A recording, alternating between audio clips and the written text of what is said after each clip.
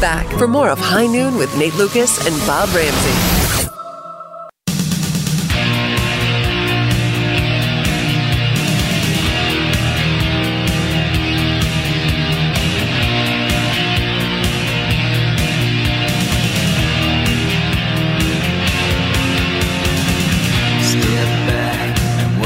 Sweet thing, breaking everything she sees. She can take my darkest feeling, get it up, come on my knees. Plug into her electrical, things bend and break and shake through. Talking fast, couldn't tell me something, I would shed my skin for you. 2:35. I'm here on a Monday with Cole Bartemus and Bob Ramsey. I'm Nate Lucas. Just telling you there in the break, I played Spencer T. Olin on Saturday morning out in Alton, Illinois. It really is a nice golf course. I haven't played there in decades, but used to play there not infrequently. For whatever reason, a lot of times when I haven't played a course, it gets in my head.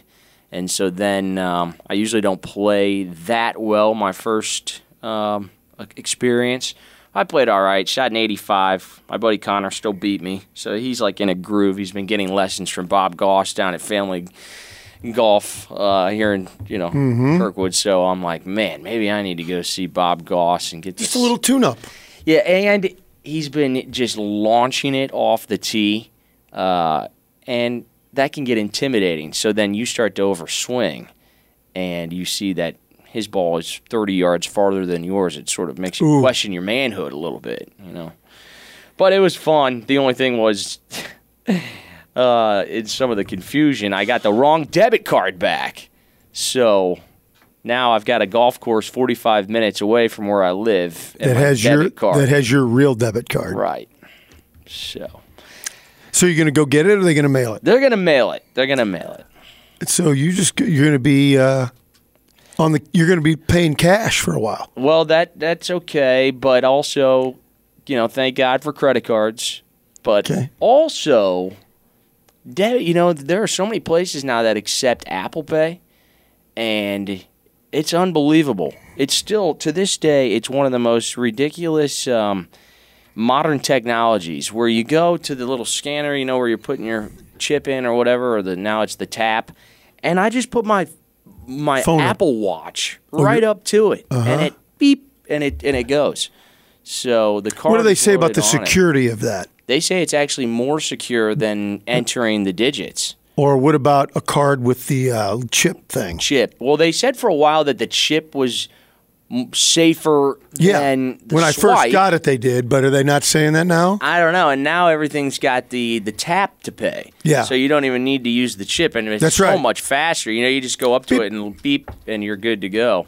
But they say, who knows? This is coming directly from the manufacturer, Apple. They wouldn't lie about it. No, God, no. Why would they ever have the incentive to do that? But they say it's safer. So okay. However, it was only about a year ago that Bank of America got hacked. That was brutal.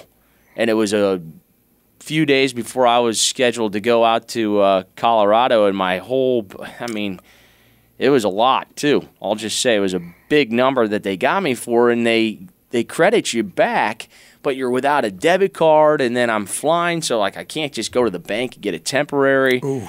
That was rough. So, who knows? Carry cash. Stuff it in your mattress.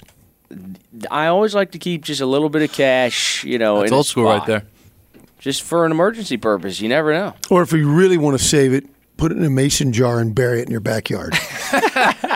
The old mattress in a cash. Or cash in a mattress. You should write a movie with your son.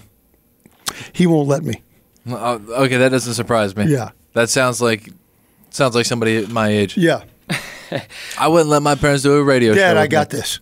Dad, I got it. That's what I would say to my parents. Yeah, exactly. I think it'd be nice. A little father-son project. That's really my dream job, Not a writer. Film. Not a director. Movie critic. Not an actor. Not a critic. No? Script doctor. That's my dream job. I don't have to want to create anything, but you give me your script and I'll punch it up for you. Oh, okay. You just enhance it. Yeah, that's the dream job. Man, How writing about a that? script. I don't know. No, don't have I the can't patience create for anything. it. We got a couple of texts that were asking about if you'd have any interest in Zach Plesac. He got designated for assignment. He was in the Guardians starting rotation to start the year, but he was not good. 28 years old. He went 1-1 with a 7.59 ERA. I don't know enough about his stuff to know if you think it's salvageable. He's 26-27 with an ERA of 4.2 in his career. I'm more interested at this point with this particular group. I'm not saying it's a general philosophy, but specific now, I'd rather throw kids. Graceffo, Liberatore. That's where I would be right now with the Cardinals. Until they're willing to trade to get a stud. And they're probably willing to, but might not be able to. Sounds like what made Plesac available was that their young stud, Tristan McKenzie, is coming back from injury. He's slated to make his season debut on Sunday against Minnesota. No, didn't he pitch yesterday, right? Oh, was that yesterday? That was yesterday. He was really good. Okay. Really good. Tristan McKenzie is their young ace. Well, they'll have 7 days now to trade him, release, or outright him to the minors. But I would guess for a guy who's worked that, I don't know, he won 10 games in 2021, and then he had an ERA of 2.28 back in 2020. So that's recent enough that probably teams that are very desperate would probably make a call at least. I don't know. Be a fascinating name. I like his dad on MLB Network, Dan Plesac. He does a nice job. Uncle? Mm-hmm. Oh, that's his uncle. That's not his son. So there you go. If you want Zach Plesac, he's available. If you like his stuff and sign him to a minor league deal and see what happens, probably it wouldn't hurt anything. Well, apparently some folks did like his stuff because a 7.59 ERA. Liked it a lot. Like, get him back out there. Where's Zach pitching next? We'd like to up the ammunition in our lineup. Let's see here. The Golden Knights, Bob Ramsey. Game 1 of the Stanley Cup Final was on Saturday, and a good back-and-forth game. This was Mark Stone with a forte giving the Knights a 4-1 lead. Whitecloud is there. Whitecloud shoots. Blocker save. Florida gets the rebound. Stone a steal. He scores! Kachuk tried to clear the zone. Stone sensed it the whole way like a heat-sinking missile. Knifed the puck out of the air. Rips it upstairs on Bobrovsky. Bobrovsky, there were some questions going into Saturday. It was 9 days off if he could continue his torrid stretch. Try and stay sharp.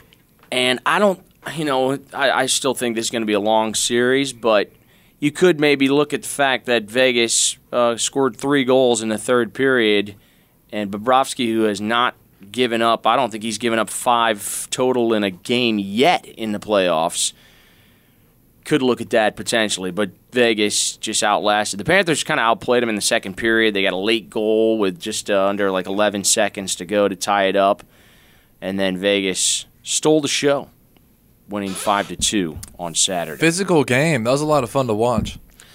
I think it's going to continue to get physical. A lot of scraps. Are we all good with Matty Tkachuk? Is he playing a game too? Because I know that he got himself in a little bit of trouble at the end of game 1.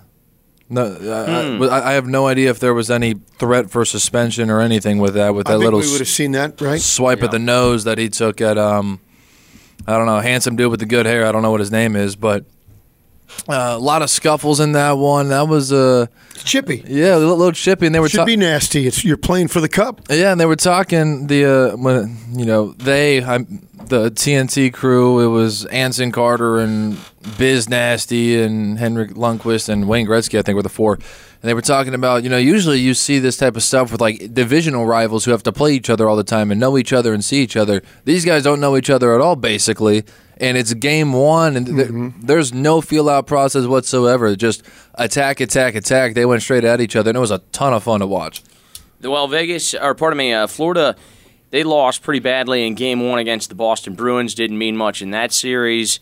And this is another team. It's funny, both the Heat and the Panthers, you just get the sense that they don't really mind playing from behind or being the underdog in a series. It's kind of goofy that I know it's two completely different leagues, and we're talking about different stuff here, but it does seem like as an 8 seed, they're both outdoing their expectations. It's just the ethos of the town. Miami's blue collar, man. Middle America values. Blue collar Hang Miami. 10. They took the Panthers got to stay out of the box, though, I think. 4 penalties in the first 50 minutes of the game, and then, as you said, there are 3 misconducts in the late scuffle. I don't think Vegas is a team that I'd be looking to give, too many additional man chances to. I don't want to be putting them on the power play. This little write-up, though, says that Bruce Cassidy, the head coach of the Knights, he knows what it's like to win Game 1, overseeing the Boston Bruins. Took an initial lead in the 2019 Stanley Cup Final over St. Louis, but that would quickly get evened up. Blues would win that game, too. Game 2, this seems like a big one. We'll see how it fares tonight, but looking forward to watching it. You guys know more about hockey than I do. Is it normal for a goaltender to be 6'6"? I would say that's a little larger than... Like Aiden Hill? I would guess that there's a handful, Ben Bishop, and there are a handful that come through. They're getting bigger. They used to be the little squatty guys. Yeah. But no, now they're big and athletic. I think I heard Andy Strickland one time say that the average height of a goaltender right now in the NHL is actually 6'3", and that is even up from what Bob's alluding to. Yeah. If that's your average. Yes. Wow. Then that is a tall position. Well, you won't. Think about it. You want guys to fill up space. Mm-hmm. Yeah, makes sense to me. And now that they've sort of restricted some of the equipment, they've made it thinner. It's better, and it should have restricted it more, but it's better than it was. Like, go back and look at old school. Some of these goalies, not even old school to you. Yeah, sure. Yeah, 70s. Well, you're talking about. Well, what are you talking about? Bob's talking about Jason masks. I'm talking about back when these guys had pads that were the size of the entire net. They're not in the 60s and 70s. You were talking about the 90s and the aughts. Okay. It was and the glove and the glove would have the big flange sticking off the bottom, big butterfly deal. That's when it got out of control in my view. The glove had a second trap on. Second glove to it. Yeah, back in the 60s, well, first of all, most of the decade they didn't even wear masks. And then they had those real heavy leather shin pads. Real heavy. Yeah, it was different. No dude. They were crazy. So tonight, Panthers and Knights, Game 2 out in Vegas. But to get that first one, it's got to feel pretty good for the Vegas Knights. All right, why don't we take one final time out? We'll come back and put a wrap on a Monday edition of High Noon here on 590 The Fan.